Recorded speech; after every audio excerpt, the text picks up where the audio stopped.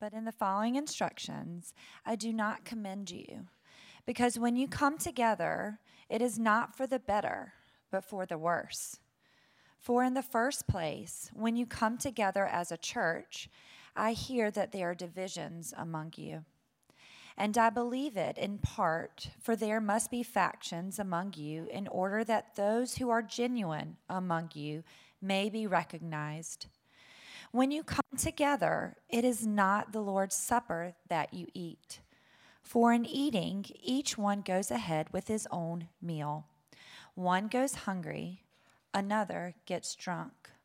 What? Do you not have houses to eat and drink in? Or do you despise the church of God and humiliate those who have nothing? What shall I say to you? Shall I commend you in this? No, I will not. For I received from the Lord, what I also delivered to you, that the Lord Jesus, on the night when he was betrayed, took bread. And when he had given thanks, he broke it and said, "This is my body, which is for you. Do this in remembrance of me." In the same way also he took the cup after supper, saying, "This cup is the new covenant in my blood. Do this as often as you drink it in remembrance of me. For as often as you eat this bread and drink the cup, you proclaim the Lord's death until he comes. Whoever therefore eats the bread or drinks the cup of the Lord in an unworthy manner will be guilty concerning the body and blood of the Lord. Let a person examine himself then, and so eat of the bread and drink of the cup. For anyone who eats and drinks without discerning the body eats and drinks judgment on himself. That is why many of you are weak and ill, and some have died. But if we judged ourselves truly, we would not be judged. But when we are judged by the Lord, we are disciplined, so that we may not be condemned along with the world. So then, my brothers, when you come together to eat, wait for one another.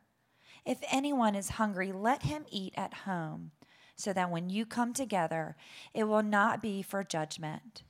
About the other things I will give directions when I come. That's 1 Corinthians 11, 17 through 34. Thank you, Mary Elizabeth, and thank you all for being with us this morning at River Oaks. It's great to have you here. Couple of things to mention before we get into our message this morning, because we will celebrate communion, the Lord's Supper, after the message today. This is a season that in church tradition is referred to as the season of Lent. Now, sometimes people ask me, well, is Lent in the Bible? Is Ash Wednesday in the Bible? The answer is no. It's not a scriptural celebration, but in church tradition commemorates the 40 days when Jesus was in the wilderness fasting prior to the beginning of his public ministry. And the season of Lent, of course, leads into Easter Sunday, a time of great celebration. So the question I sometimes ask about a tradition like that in the church, if it's not in the Bible, is does it support biblical teaching or does it contradict biblical teaching? If it contradicts it, of course, we should discard it. But many people have found that this can be a season of growing deeper in their devotion to the Lord as we approach Easter Sunday. So Lent for some people is a time when they'll give up something, maybe chocolate or dessert or social media. I told my wife I was giving up social media, and she said, well, you don't do social media. I said, yeah, that's why I'm not giving up chocolate or desserts. I like to add something to my devotional life as we approach the celebration of Easter, sometimes some extra scripture memory or special times of prayer with the Lord.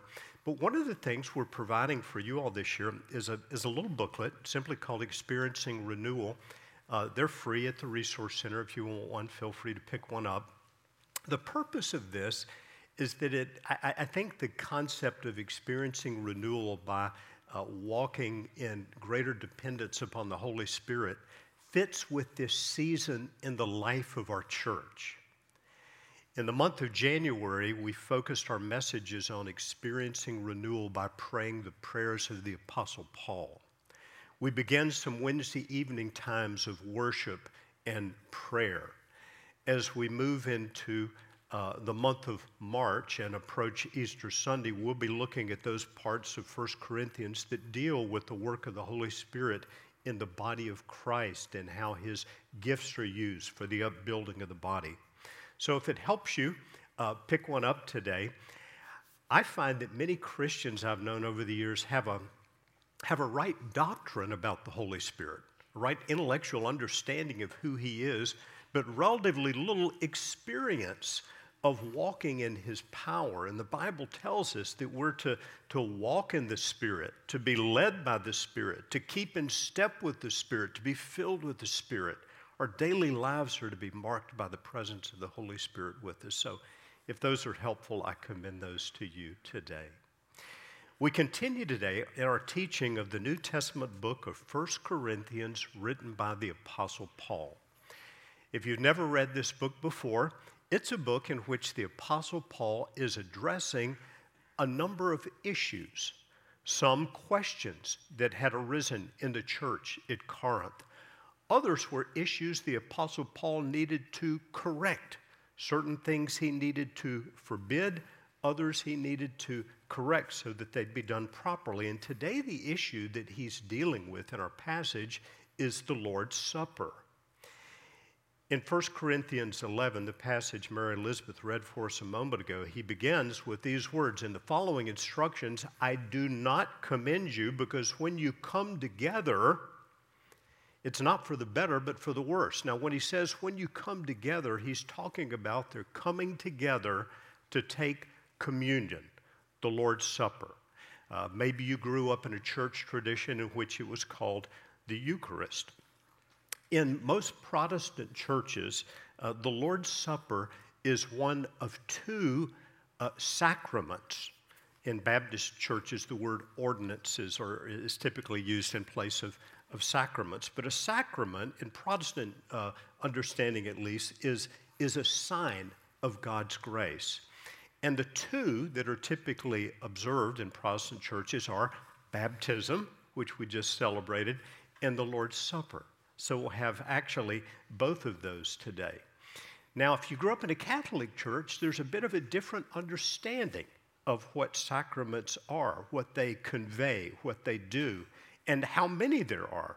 I believe in the Roman Catholic Church, there are 7 sacraments, and there's a bit of a different understanding as to what's happening in the sacraments of baptism and the Lord's Supper. And I want to recommend a resource to you if you'd like to dig more deeply into this subject. Pastor David Holcomb, our discipleship pastor, did a teaching some time ago called Creeds, Confessions, and Sacraments. 3 one-hour teachings that are on our YouTube channel, and I think they are excellent. So I would recommend those to you if you want to know what about the Apostles' Creed and the sacraments, communion, baptism, what do they mean in different churches? I recommend that to you. But getting back to our passage for this morning, in the Gospels, Jesus instituted what we call the Lord's Supper. We read about that in the Gospels, Matthew, Mark, Luke, and John. But the only real teaching we have about what the Lord's Supper signifies for us is found here in 1 Corinthians chapter 11, verses 17 to 34, our passage today. And it's interesting that the reason the Apostle Paul is addressing it here is because they were doing it so wrongly. The Apostle Paul begins by presenting the problem and saying, when you come together for this, celebrating communion, you're not coming together for the better, but for the worst. Why? There were problems with the way they celebrated the Lord's Supper, beginning with the divisions in the church. Paul writes, for in the first place, when you come together as a church, I hear that there are divisions among you. The Lord's Supper should be an expression of the oneness, the unity of the body of Christ. Jesus giving his body and his blood for all people of all time who would put their trust in him and who would become part of his one body. It should be a unifying sacrament for God's people. Instead, the Corinthians were adding to their divisions by the very way they went about celebrating the Lord's Supper. Division was one of the problems in the church at Corinth. Paul had addressed it since the very beginning of this letter of 1 Corinthians. In the first chapter, verses 10 to 12, we read these words, I appeal to you, brothers, by the name of our Lord Jesus Christ, that all of you agree and that there be no divisions among you, but that you be united in the same mind and the same judgment. Paul goes on to note how they'd broken into factions in the church. I follow Paul, I follow Apollos, I follow Cephas, or I follow Christ. The division was even being expressed in the way they partook of the Lord's Supper. How? Some were engaging, when they came together for the Lord's Supper, in selfish feasting rather than concern for others. Now, here we get to some unusual words in this chapter, and I want to take a look at what they mean. Paul writes, when you come together, it is not the Lord's Supper that you eat. It's supposed to be come together to celebrate the Lord's Supper, but he says you're not. When you come together, it's not the Lord's Supper that you eat, for in eating, one goes ahead with his own meal, one goes hungry, and another gets drunk. What in the world is going on here? In Corinth, in this time, the Lord's Supper was apparently being celebrated as part of a full meal. Now, this is not surprising, because when Jesus instituted the Lord's Supper, as we read about in the Gospels before he went to the cross, he had gathered with his disciples, and they were celebrating the Passover meal. They were having a full meal together, and it was in that setting that Jesus instituted the Lord's Supper and takes the bread and breaks it and said, this is my body which is given for you. And then the cup, the blood of the new covenant shed for you. So in Corinth, apparently, they were celebrating the Lord's Supper as part of a full meal. But it was being taken, the meal was being taken in a way that emphasized class and wealth distinctions within the church.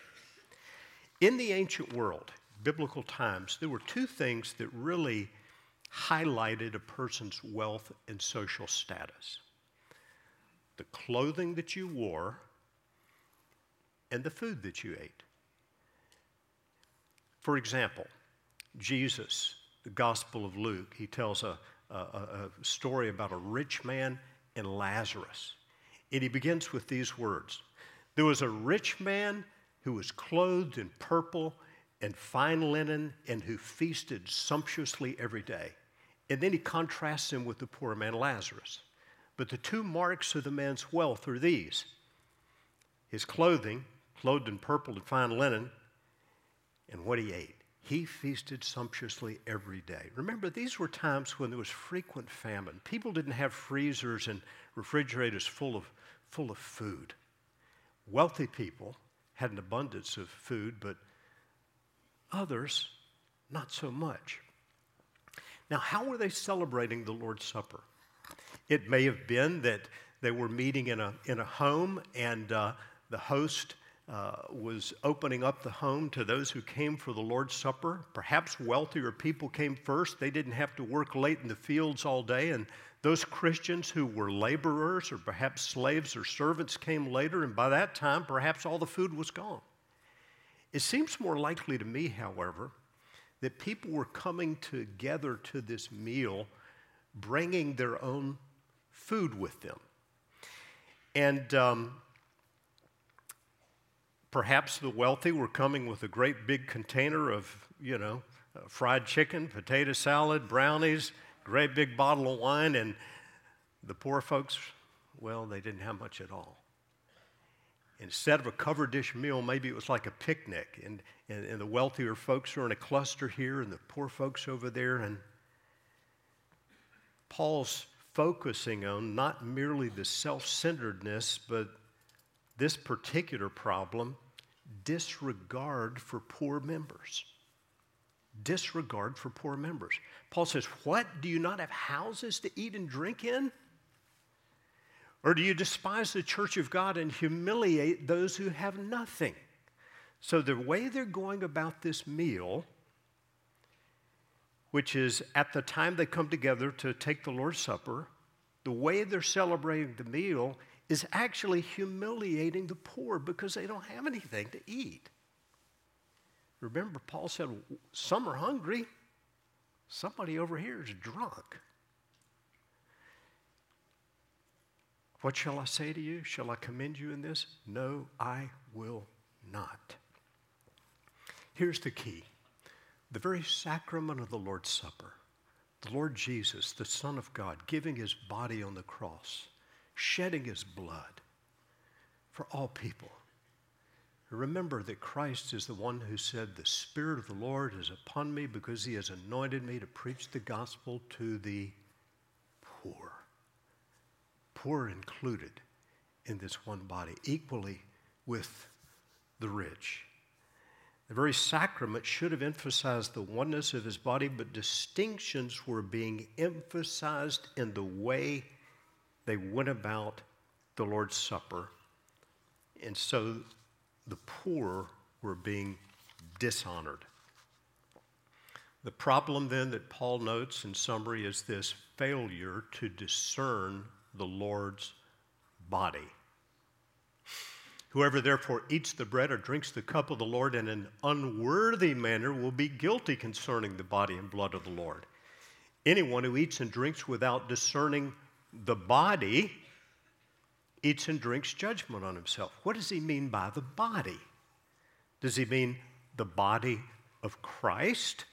That's important, given to us on the cross. Is he referring to our own individual bodies? I think when Paul uses the words the body here, discerning the body, I think he's talking about what he goes on to talk about extensively in the next chapter, the body of Christ, the corporate body, the people of God. For example, in 1 Corinthians chapter 12, he's going to go on to say, just as the body is one and has many members, and all the members of the body, though many, are one body, so it is with Christ. For the body does not consist of one member, but of many. In verse 27, now you are the body of Christ and individually members of it. And in this chapter, I think when Paul talks about the body, discerning the body, he's talking about the people of God, considering others. Taking communion in an unworthy manner would be dishonoring the other members of Christ's body, the other people for whom he gave his body and his blood. We're one body, one people, and the sacrament of the Lord's Supper is supposed to be pointing to that and emphasizing that. So that's the problem in Corinth. This meal together that became abusive in the sense that it was actually humiliating poor people. Didn't have enough to eat while others are gorging themselves, feasting sumptuously, some actually getting drunk. So what's the solution? What's the solution? You know, it's interesting that the teaching we have on the Lord's Supper in the New Testament by the Apostle Paul, the only real teaching about what's presented to us in the Gospels, arose out of this problem. That's sometimes the case with Scripture. Some of the great teaching we have arose out of a problem that had to be corrected. The solution is to understand first what Jesus has done for us and what the Lord's Supper represents. Now we get into this familiar passage that we have read many, many, many times in our church. Let's look carefully at it right now. Paul writes, as he goes back to the purpose of this sacrament, this holy thing we call the Lord's Supper, communion. For I received from the Lord what I also delivered to you, that the Lord Jesus, on the night when he was betrayed, took bread, And when he had given thanks, he broke it and said, these are Christ's words now, this is my body, which is for you. Do this in remembrance of me. Now let me pause for a moment and ask you to just reflect just a few seconds on those words, for you. Jesus said that. This is my body for you. When you take communion, when you take the Lord's Supper, as a believer in Jesus, remember that Christ said this. This is for you. This was done for you. Paul continues, in the same way also he, that is Jesus, took the cup after supper, saying, this cup is the new covenant in my blood. Do this as often as you drink it in remembrance of me. For as often as you eat this bread and drink the cup, you proclaim the Lord's death until he comes. So this is something that we Christians are supposed to honor as we await the second coming of Jesus. We are to always remember, reflect upon what Jesus did for us when we partake of it. We're to remember that he did it for us. And when we partake of it, we're actually proclaiming something. That is, we're announcing something, we're declaring something, we're publicly making known something, that our faith is in him, in what he did on the cross, when he gave his body, when he shed his blood. The Lord's Supper reminds us not only of what Jesus did, but why he did it. He did it so that we would be freed from eternal judgment for our sins. There is a highly significant link between the Lord's Supper and the Passover that God instituted years earlier for the Israelites, as they were about to come out of their slavery in Egypt. There, after Moses had declared and God had brought upon Egypt great plagues of judgment, God brought one final judgment upon Egypt. We read about this in the book of Exodus, chapter 12. We'll look at it just for a moment. God had said, I'll pass through the land of Egypt that night, and I'll strike all the firstborn in the land of Egypt, both man and beast, and on all the gods of Egypt I'll execute judgments. I am the Lord. The blood will be a sign for you in the houses where you are. When I see the blood, I will pass over you, and no plague will befall you to destroy you. That's where we get the word Passover. God told the Israelites to take the blood of an unblemished lamb, a spotless lamb, apply it to the doorposts, the lintel of their homes. And when the angel of death came through Egypt, bringing judgment on the Egyptian households, he would pass over their homes. We read in verses 26 to 27, when your children say, what do you mean by this service? You say it's the sacrifice of the Lord's Passover, for he passed over the houses of the people of Israel in Egypt when he struck the Egyptians, but spared our houses. Now, what does that have to do with communion? Remember that when Jesus instituted the Lord's Supper, he did it at the Passover meal with his disciples. We should note also that in 1 Corinthians chapter 5, Paul has already told this to the Corinthians, as you see in the verses overhead. Christ, our Passover lamb, has been sacrificed. Now here's the reason I mention that. As the Passover celebration reminded the Israelites that God had passed over them in judgment because of the blood of the Lamb, which in faith had been applied to their homes. The Lord's Supper reminds us, believers now, that the Lord himself, the spotless Lamb, the Lamb of God slain from the foundation of the world, Jesus, the sinless one, the Son of God, Jesus shed his blood so that we no longer come under judgment. He paid the debt for our sins. Christ died for sins, once for all, the righteous for the unrighteous, to bring us to God. God made him to be sin for us who knew no sin, so that in him we might be made the righteousness of God. That's the why of Jesus' sacrifice that we celebrate in the Lord's Supper. This is my body, he said, which is for you. So the solution is to understand this and furthermore to rightly discern the Lord's body. Remember that Paul said anyone who eats and drinks without discerning the body eats and drinks judgment on himself. To discern simply means to judge correctly. We discern the Lord's body as we consider every other member of Christ's body to be equal with ourselves, members of the one body. Paul writes in verses 33 and verse 34, "So then, my brothers, when you come together to eat, wait for one another. If anyone's hungry, let him eat at home. Be better just to have your meal at home. So when you come together, it won't be for judgment.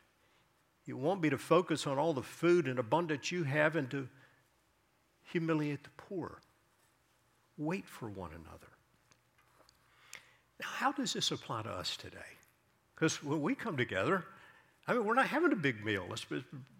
Fortunately, we don't have this particular problem. We may have a lot of other problems they didn't have, but we don't seem to have this particular one. But how does the principle Paul is teaching apply to us here? How does it translate to 2024?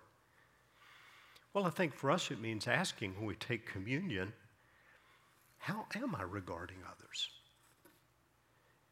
Am I looking down on any other member of the body of Christ because they're of a different social standing or degree of education or wealth?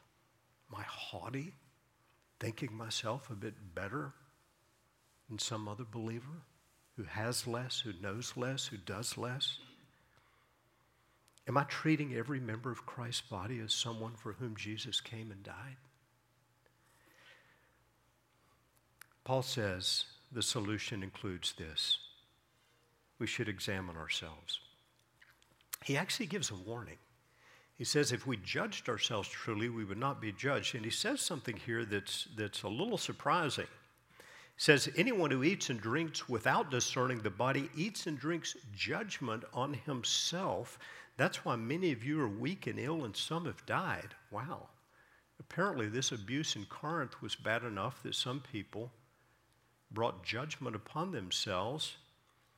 But when we are judged by the Lord, we are disciplined so that we may not be condemned along with the world. Please do not take that to mean anytime you or anyone else is sick that you're under a judgment from the Lord. I don't think that is the case. However, it was the case here in Corinth in this particular instance. That judgment had come because of their abuse of the Lord's Supper. But remember this, whenever God brings judgment, Paul writes this, when we are judged by the Lord, we are disciplined so that we may not be condemned along with the world. When God brings judgment, it's not to condemn us, but that we not be condemned with the world. I would simply say this as we evaluate our hearts to take communion, just as a wrong approach to communion can lead to judgment, so I believe a right approach can lead to renewed faith, strengthening, encouragement, and a good work of God among us. And so in conclusion, I would just raise this one question. How can you and I honor the Lord's Supper? First, by understanding what it represents and what it means to receive it. Secondly, by honoring every other member of Christ's body. And thirdly, by examining ourselves in light of these things. We're going to celebrate the Lord's Supper this morning.